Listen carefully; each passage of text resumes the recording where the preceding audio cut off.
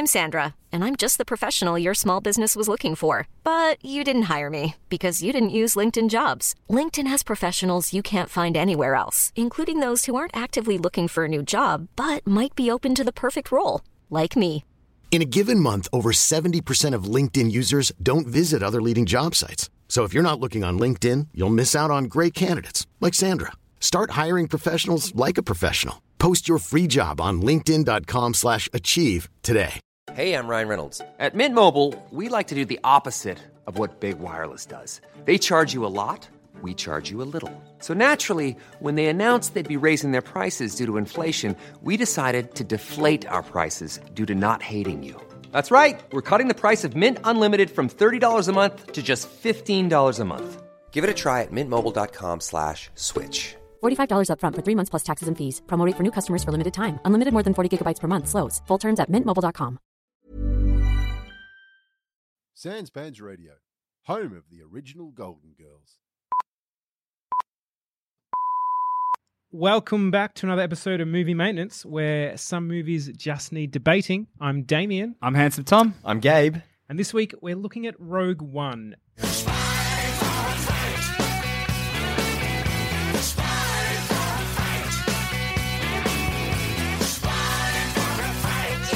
We're doing something a little different this time. Rather than fix the film, we're instead going to have a debate to decide if it is garbage or gold. So, Tom. Yes. You liked Rogue One. I love Rogue One. You love Rogue One. I really do. And Gabe?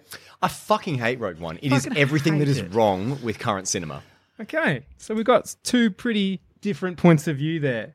So for me, I was pretty much straight down the line. I didn't hate it. I didn't love it. It was fine, which kind of puts me in the perfect position for these two guys to convince me if Rogue One is garbage or gold. Now, debating the side of gold is Gabriel Caroline Bergmoser, and debating the side of garbage is Thomas Marie Reed. So who wants to take us away? Hey, can I say, just I'll let you go first, Gabe. You've got an easier job, so we won't be here very long. This was very hard for me to do, and I want to apologise to Rogue One before we start. How do you think I feel? I have to defend Rogue One. I rewatched Rogue One last night in preparation, and it was like, I got offended. I'm like, why am I... Fuck this podcast and fuck this franchise. I'm already having a for really putting me fun through time. this film. Again, I suffered through it once, and it wasn't better the second time. It's the worst film. But mate, I mean, no, sorry. You're not a great opening statement, my friend. I win. Is that my opening statement? I think you can lead because you're the affirmative. Right. Yes, that's how these things work, right? Tell me why it's gold, Gabe. I will start. Round one. Consider war. Okay. Consider blood and death and the constant fear that you might be next. He's put a lot more prep into this than I have. Think about this. Think about what that does to you. Think about the kind of person who can endure this. What keeps your hope alive? What if you're tired? What if you think you might be fighting for the wrong cause? And now let's think about the realities of war. Because it's not always action.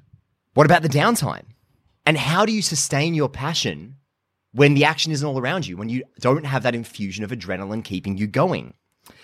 See, Rogue One beautifully captures this by challenging us as an audience invested in Star Wars to sit through 2 hours of sheer boredom.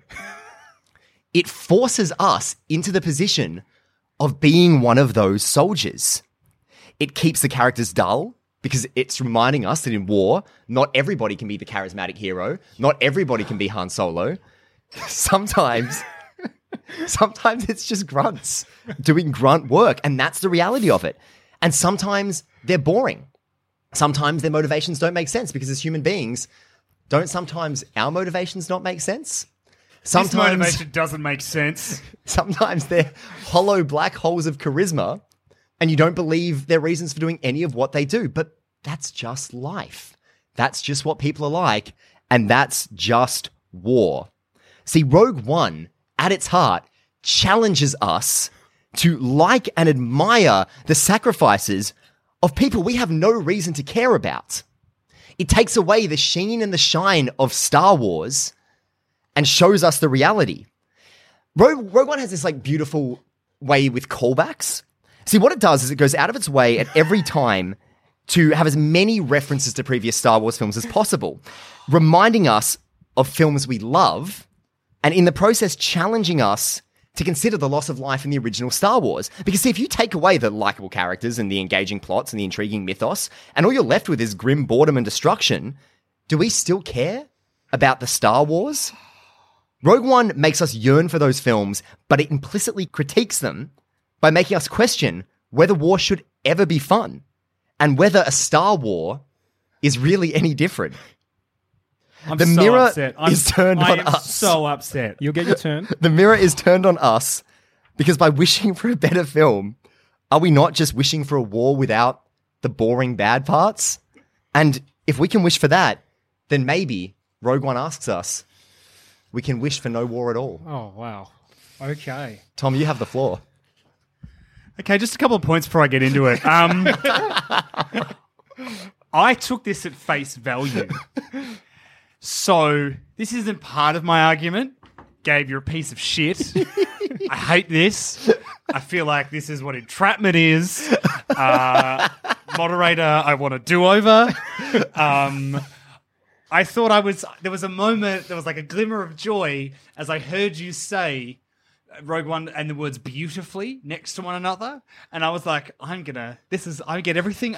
Look, the pain I'm going to have to go through to critique this film is going to be worth it. Right. Because I'm going to have to hear this. Yeah, you're a dickhead and I hate you. I hate this show. I'm quitting after this. Never again. Strong defense. All right. Fucking hell. Okay, so I've got 3 major points that I want to raise about why Rogue One is not the masterpiece many great people, the people who say it's a masterpiece are really good, say it is. And first of all, it comes down to inherently what the film is. Yeah. The film is a prequel. All right, we've had prequels before. Prequels have been done. We're familiar with them. Prequels come with an inherent problem. The best part of a prequel is that you're returning to a world that you know, you're returning to characters that you know. So that's a good selling point from a marketing perspective. The problem is, it's really hard to do stakes in a prequel, especially if you're showing younger versions of characters that we know grow up. So we know they will survive this. So in The Hobbit, you watch The Hobbit, you know Bilbo is going to make it home. At no point when Bilbo's life is in danger are you worried about Bilbo's safety, because you know he celebrates his 777th or whatever fucking birthday it is later on down the track. For Star Wars, in that final fight between Anakin and Obi-Wan, as cool as it is, you kind of know that how it goes. You know that Obi-Wan has to survive, and you know that Anakin has to get horribly wounded. So the stakes are kind of non-existent. With Rogue One, this is at the fore. The plot of Rogue One is about the people stealing the plans for the Death Star. We know they succeed because A New Hope exists. We know that they successfully steal those plans and that the Empire is brought to its knees with the destruction of its superweapon. We know all this happens. Mm-hmm. So it's really hard to generate stakes. So what prequels do instead is they give you characters. So the idea behind it is we can substitute stakes with character.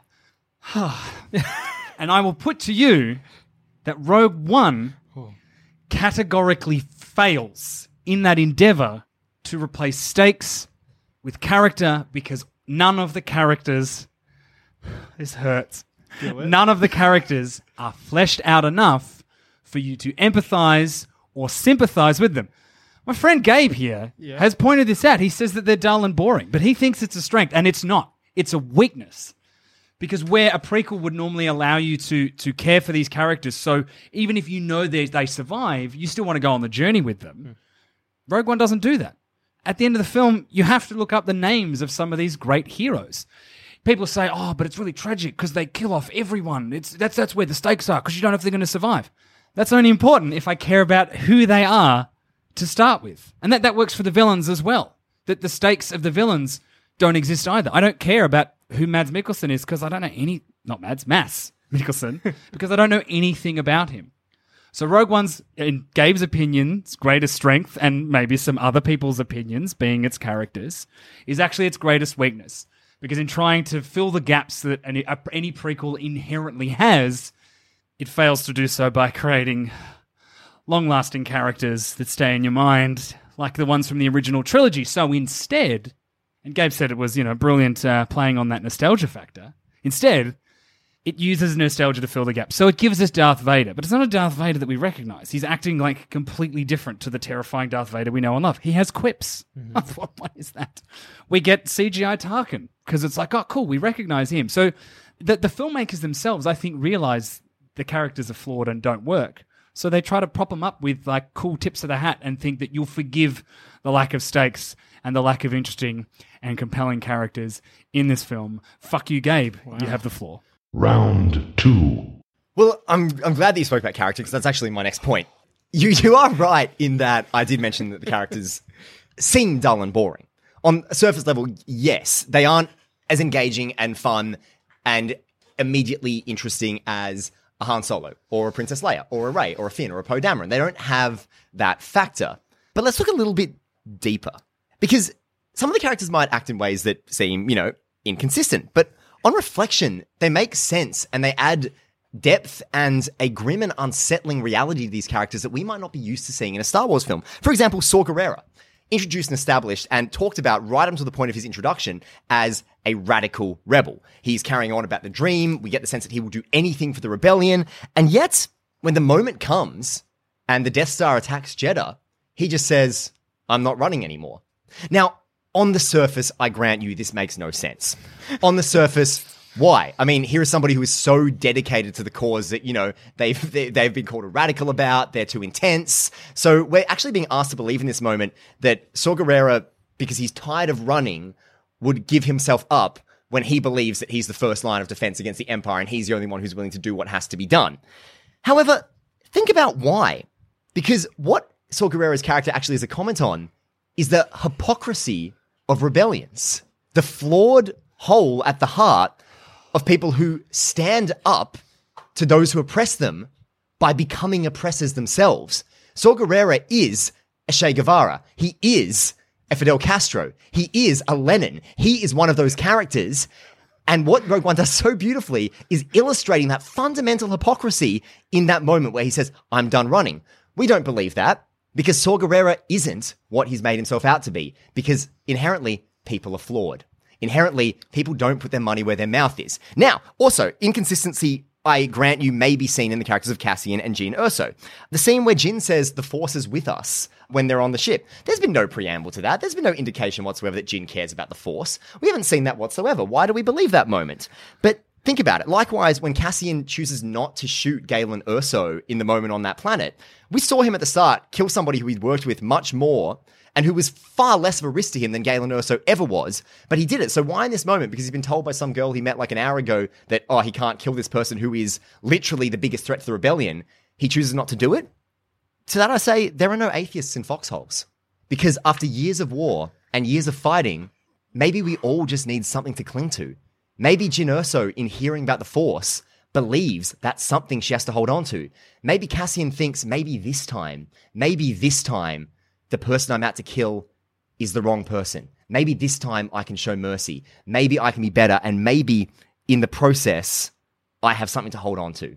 But really, when all is said and done, Rogue One in its entirety is an indictment of war. And the most powerful indictment of war lies in the fact that we don't believe the motives of these characters.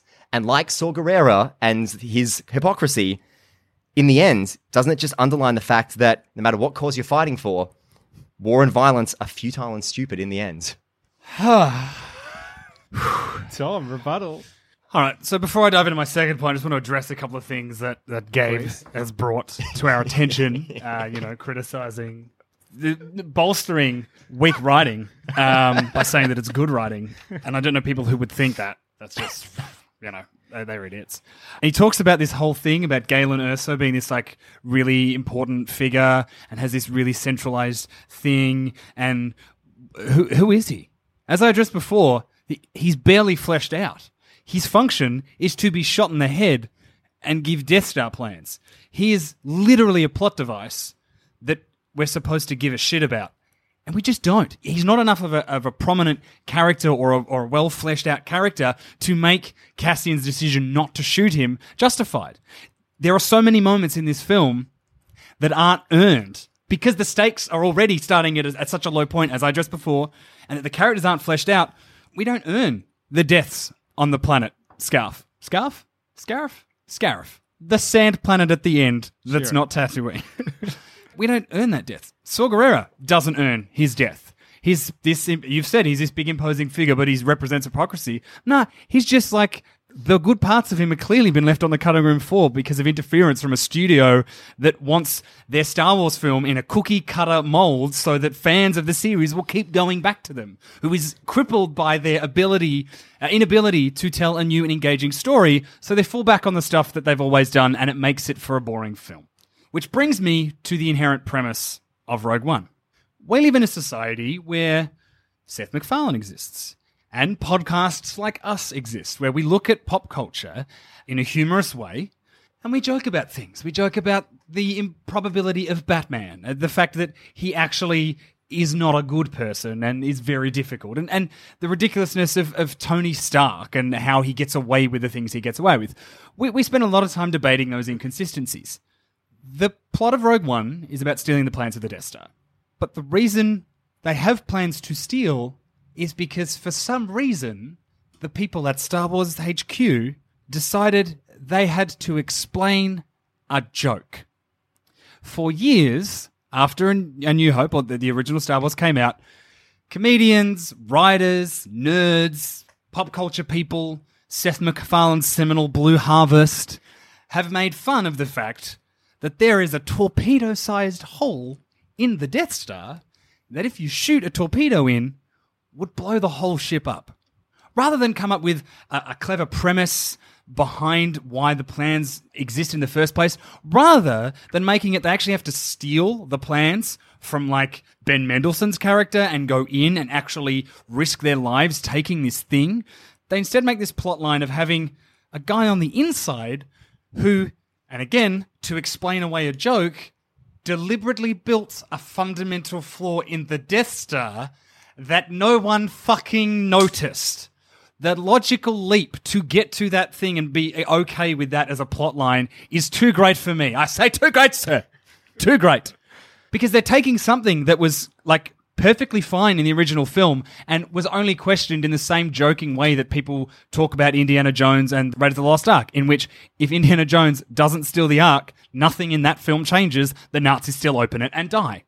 So that's seen as like it's a Big Bang Theory. That's a fun show. That's a joke, like a butt of a joke, making fun of the things that we were okay with in previous films.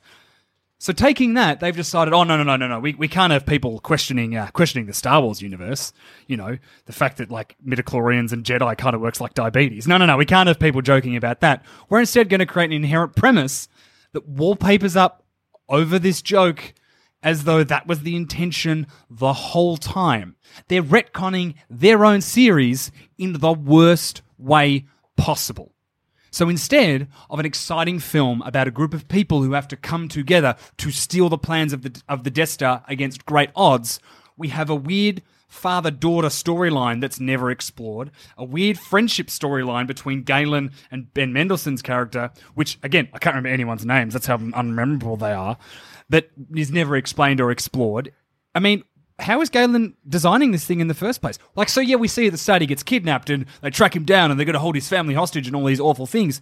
Why the fuck is he experimenting with this technology in the first place? Like, are we supposed to assume this is like the Empire's version of the Manhattan Project? That would be an interesting film if we got that. If Mads Mikkelsen's character was the Robert Oppenheimer of Star Wars, but he's not because he's barely fleshed out, bringing me back to my first point. So I say to you, Rogue One is a bad film because its main narrative device is a bad reaction to a mediocre joke.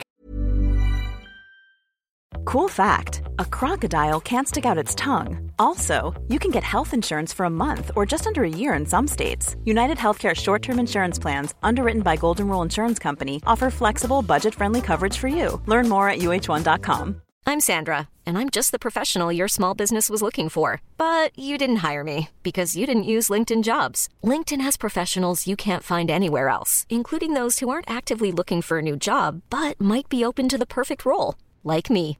In a given month, over 70% of LinkedIn users don't visit other leading job sites. So if you're not looking on LinkedIn, you'll miss out on great candidates like Sandra. Start hiring professionals like a professional. Post your free job on linkedin.com/achieve today. Hey, I'm Ryan Reynolds. Recently, I asked Mint Mobile's legal team if big wireless companies are allowed to raise prices due to inflation. They said yes. And then when I asked if raising prices technically violates those onerous 2-year contracts, they said, "What the f*** are you talking about, you insane Hollywood ass?" So to recap, we're cutting the price of Mint Unlimited from $30 a month to just $15 a month. Give it a try at mintmobile.com/switch. $45 up front for 3 months plus taxes and fees. Promo rate for new customers for limited time. Unlimited more than 40 gigabytes per month. Slows full terms at mintmobile.com. Round 3. It's an interesting point you raised there, Tom. I do want to flag the whole idea of Galen Erso being not fleshed out. You're right. On paper, no, he's not especially fleshed out. He's not especially complex. In fact, compared to the depths of complexity of Jyn Erso or Saw Gerrera or any of those other well-fleshed out characters, Galen would seemingly be one of the emptier vessels of characters in this film. However, what I'd like to ask you is, when you visit the War Memorial and you walk into the Tomb of the Nameless Soldier and you look down at that person who lies under there, who gave their life for a cause, does it matter to you that they're not a fleshed out character? They're literally a nameless soldier.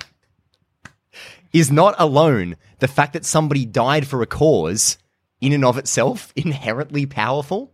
Now, we can argue that yes, it would be better had Galen been fleshed out. But again, I feel like Rogue One is challenging us. By having this ongoing indictment of Star Wars, it is challenging us to consider the fact that just because these characters aren't amazing, shouldn't their sacrifice mean just as much? Because in war, again, not everyone's likable. Now, that leads me on to what you said about it being a bad joke. Now, this is going to lead me into my third and final main point about why Rogue One is a masterpiece that analyzes war very effectively and in a very brutal, clear-eyed, and in some ways ambivalent way.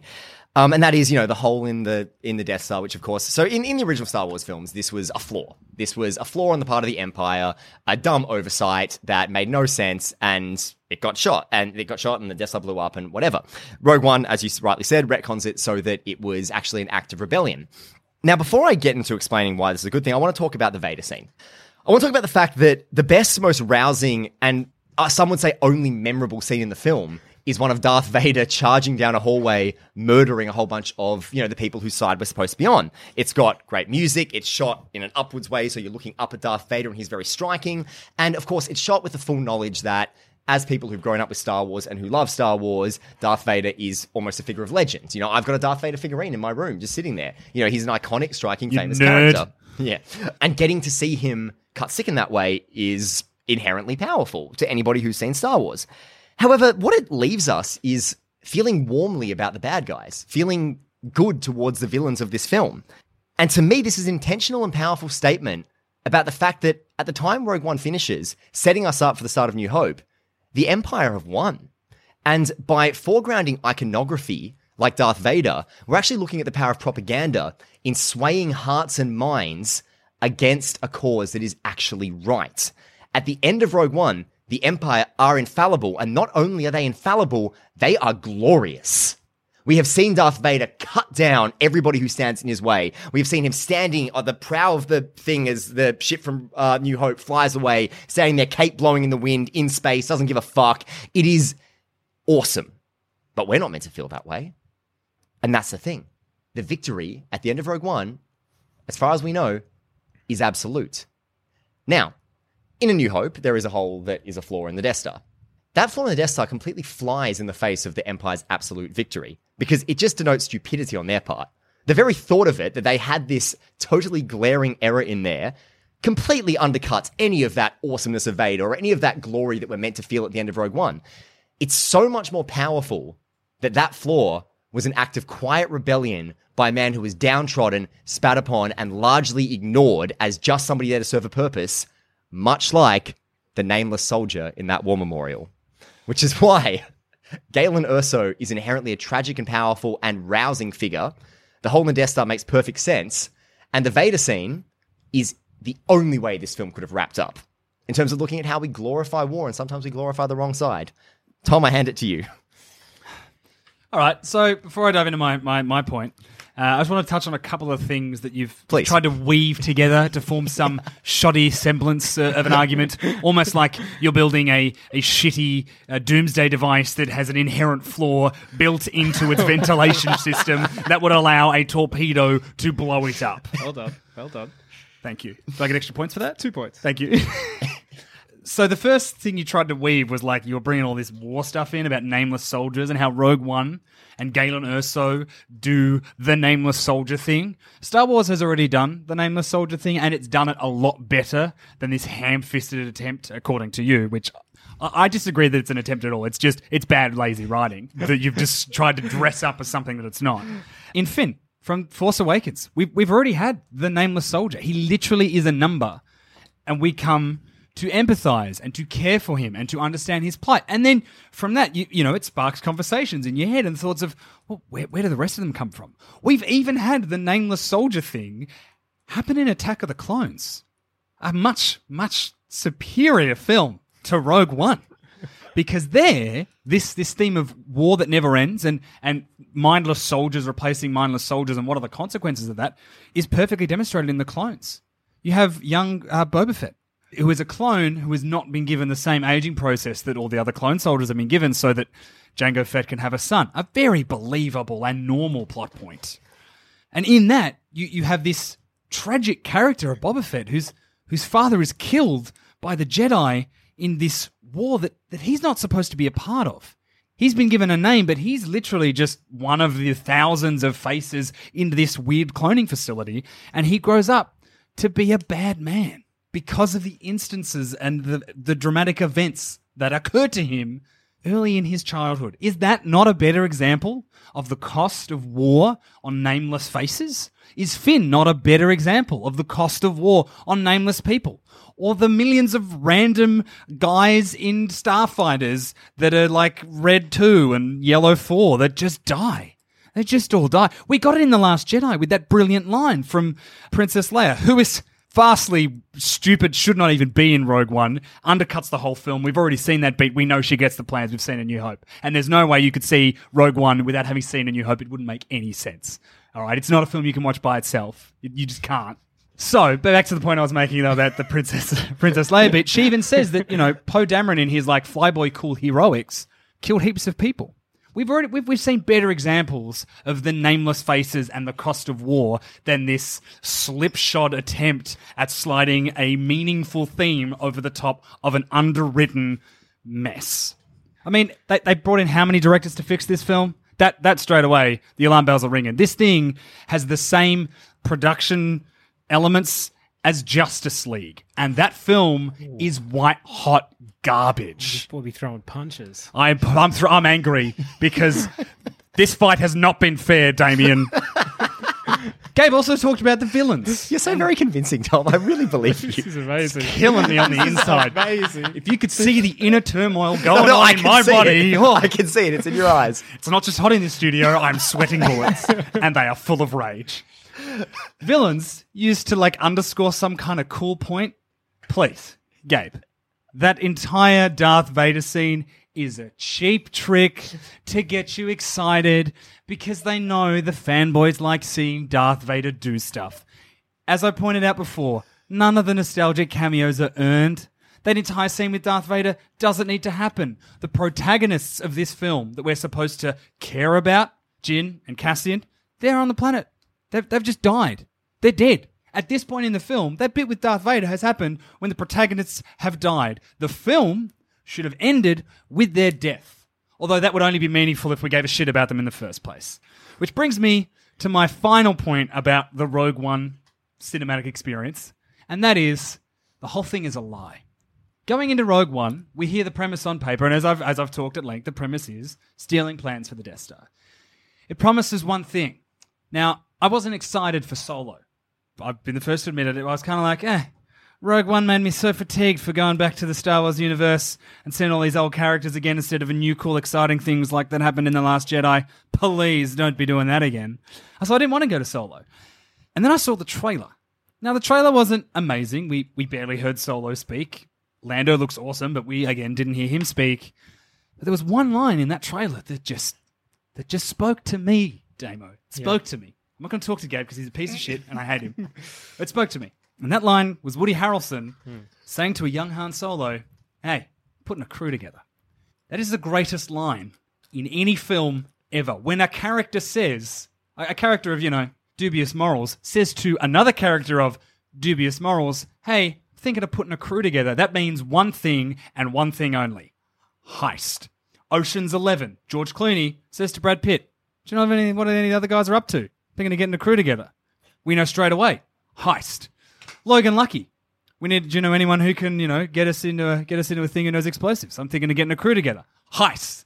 Fast and the Furious, they are constantly getting their crew together. The plot of those films is largely getting the crew together after they were split up following the previous time they got the crew together.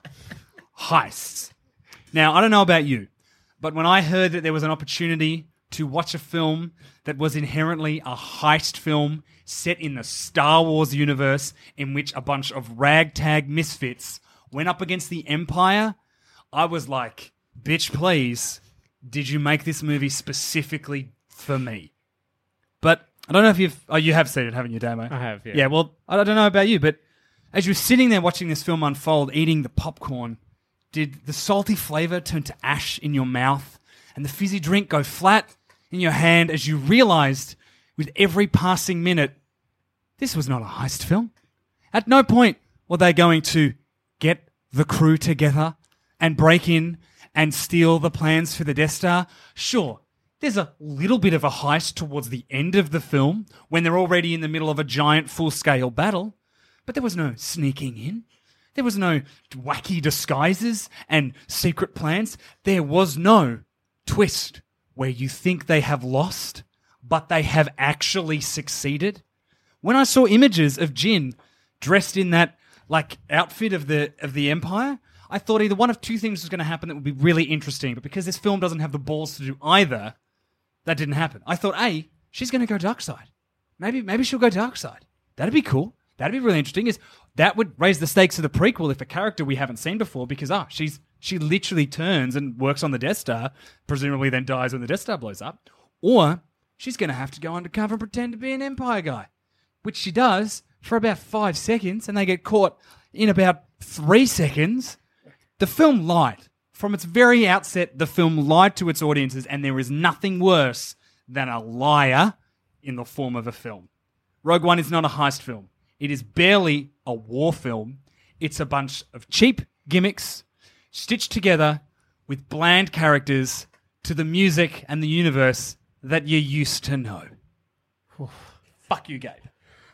May I just rebut these points? You may. Yeah, okay, so in response to the heist film issue, I'd like to point you towards the November 2016 issue of Empire magazine, in which Gareth I stopped Edwards reading after was... they kept giving 5-star reviews to The Hobbit. Pick a better publication, Thomas, Gabe. Tom, come on. Maybe you would have actually I'm standing up. You've had your chance to speak. maybe the popcorn wouldn't have turned to ash in your mouth and fizzy drink wouldn't have gone soft in your hand had you actually followed up with Empire magazine and read the interview with Gareth Edwards where he said from the start of this film he wanted to make a war film, which I would argue he did. Now, in response to what you said about Finn and the Nameless Soldier and all of that, I mean, yep, fair enough. Yeah, we do empathize with Finn much more. But the thing is, not every hero is a soldier. Galen Erso is not a soldier, and he offers us a different hero who sacrificed himself for the cause than all the people in the ships who get shot down and all of that. And the truth is that what Galen Erso and his seemingly ignominious death is commenting on is the fact that when all is said and done, we can't get to know every nameless soldier. We can get to know a Finn. We maybe can get to know a Boba Fett, although it's arguable that that's actually handled. But we can't get to know everyone. And isn't it the ones that we don't get to know who still die for the cause? When Galen says to Jin, I have so much to tell you, I want to hear what he has to say. I want to know this man's story. But I don't get to hear it because he's dead and he's never coming back. And isn't that so true of so many of those people who have given their lives in war? You asked me, Tom, when you saw Finn in Force Awakens, and you said, where are the rest of them? What happened to the rest of them? Who are the rest of them? Galen Erso is the rest of them. Okay. I rest my case. Okay. I get a closing argument. You I gotta go, assume to yeah, then rest my please case. do.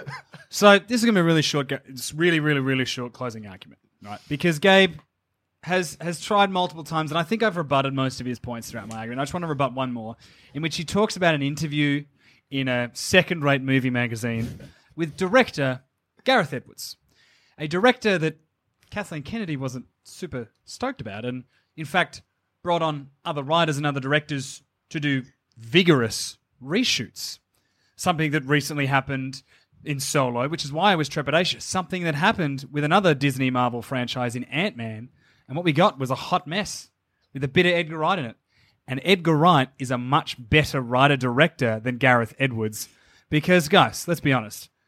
What's Gareth Edwards' other big blockbuster? The really good one? Did he do Godzilla? Is that Gareth Edwards? He did Godzilla, right? The film that has so much promise on paper that then gets fucked up in the middle, and then by the end of the film, you're just waiting for it to end. This guy was handed all of the ingredients to make a good film in Godzilla. He had great characters, he had a cool premise, he had something that people could relate to, he had cool special effects, and he blew it.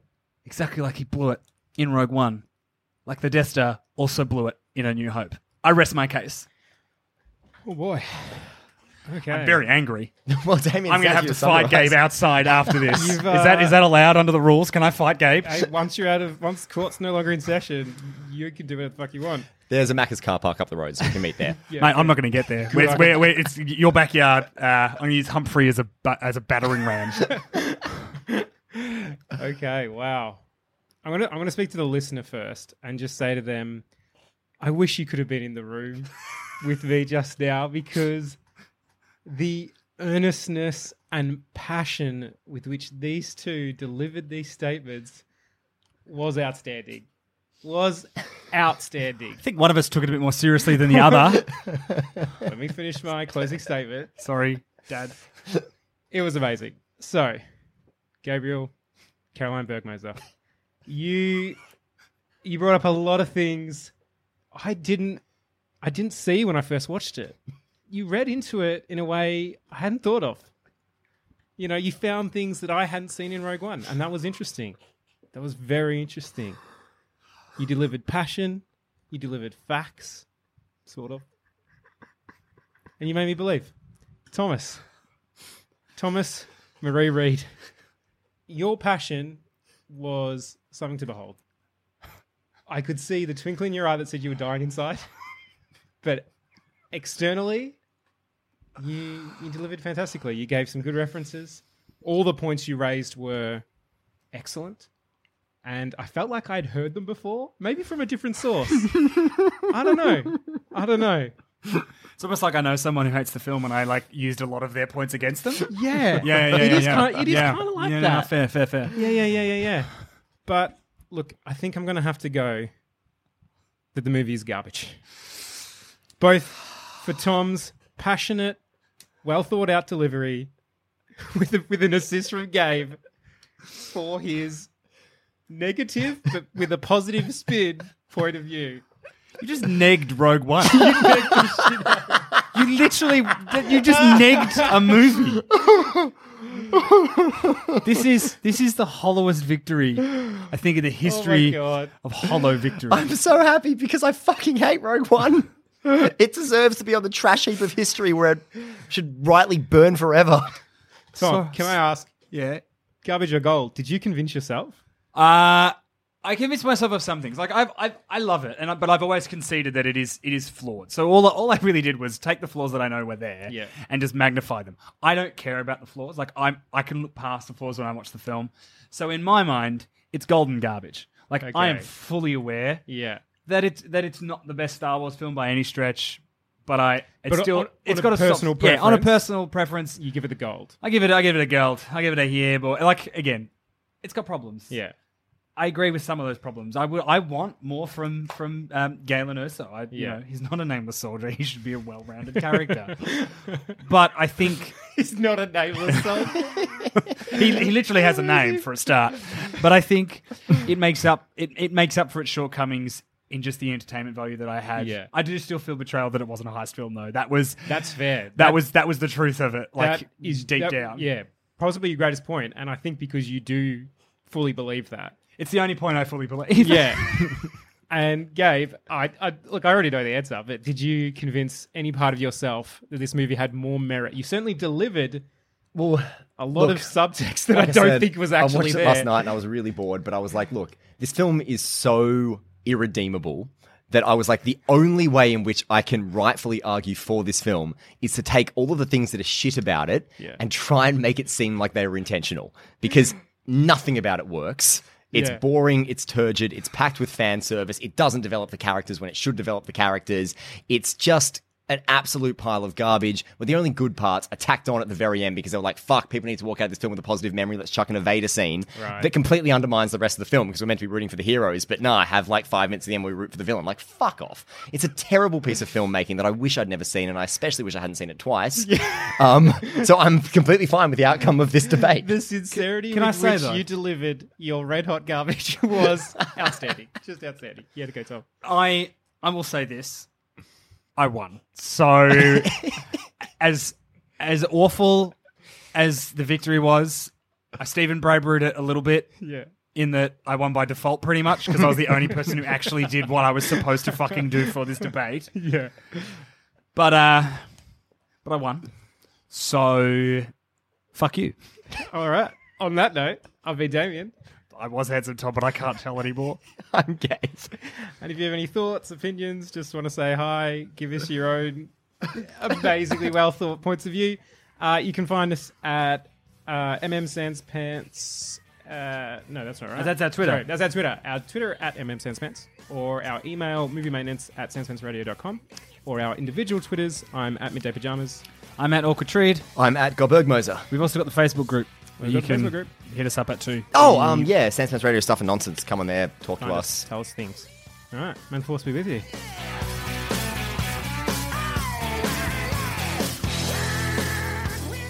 Thanks for listening. If you liked what you heard and like a savage beast you want more, consider becoming a member of Sans Pants Plus. For as little as $5 a month, you'll get lots of bonus content and exclusive instructions on how to survive the coming rapture. Just head to sanspantsplus.com. You all come back now, you hear?